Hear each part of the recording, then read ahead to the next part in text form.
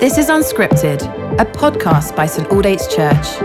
Listen along as Simon Ponsonby encourages us to dig into Scripture in the midst of our everyday lives. So take a moment to recenter your attention and welcome the presence of God as we listen to these ancient words. Well, hello, saints. Welcome back to Unscripted in Ephesians chapter 4. And we're at verse 8. And we've been thinking, yesterday, if you were listening, that God, by his grace, has given gifts through Christ liberally throughout the church. And that is the basis of our unity. And Paul now moves on from that theme, and he's celebrating the work of Christ.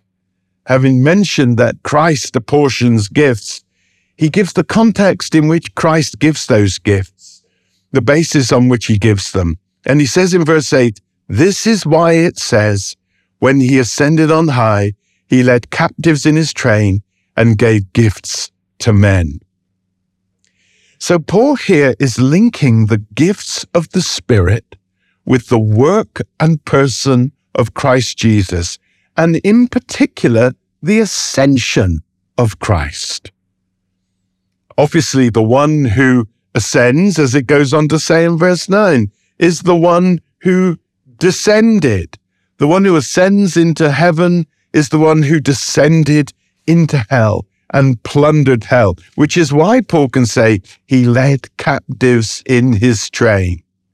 Jesus at the cross and resurrection set free those who'd been held, as it were, in sin and bondage by death. And he liberated us. Let freedom ring is the great cry from the empty tomb in the garden. Let freedom ring. And there is this mystical view that in the intervening period between Christ's death and resurrection, that he went, it tells us this in the Petrine epistles, that he went and preached the good news to those who were held, as it were, in paradise perhaps, between this life and heaven, and that he liberated them and he took them triumphantly into heaven. It's a mystery.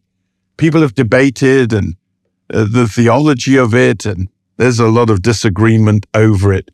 But the basic fundamental principle is that the cross and resurrection and then the ascension into heaven, which consummates the work of Christ, as he goes into heaven and sits down at the right hand of the Father, is the great liberation. He led captives in his train.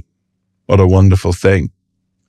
But we're thinking about the gifts, and the gifts that he gives as he ascends into heaven are the gifts that the church operates in. These are the special graces, the charisms spread abroad in the body that we look to and receive from others. They're gifts of the ascended Christ. They're not the natural gifts that are given in creation. There are gifts that are given to us. Why are some people good at music? Some people good at art? Some people good at maths? Some people good at design?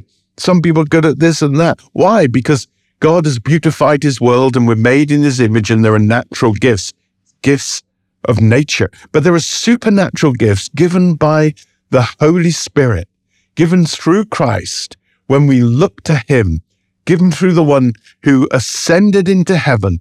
And he who ascended is the one who sends his Holy Spirit at Pentecost, who gives gifts.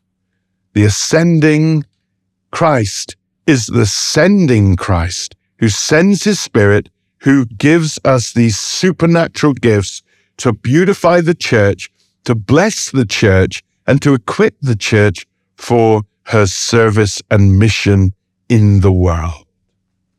We're a gifted church, and we are to thank God for the gifts.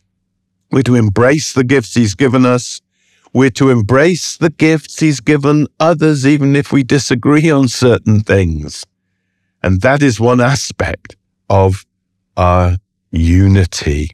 The one who ascends is the one who descended, and he liberates us from sin and death and hell and the shadows, and he leads us into glory. And he sends his Spirit on those who are on the earth, on his church living, and we beautify and we bless one another. Let's receive the gifts. Let's exercise the gifts. What gifts has he given you? And if you don't know, ask others, ask God, look at what you're good at, and start giving it away.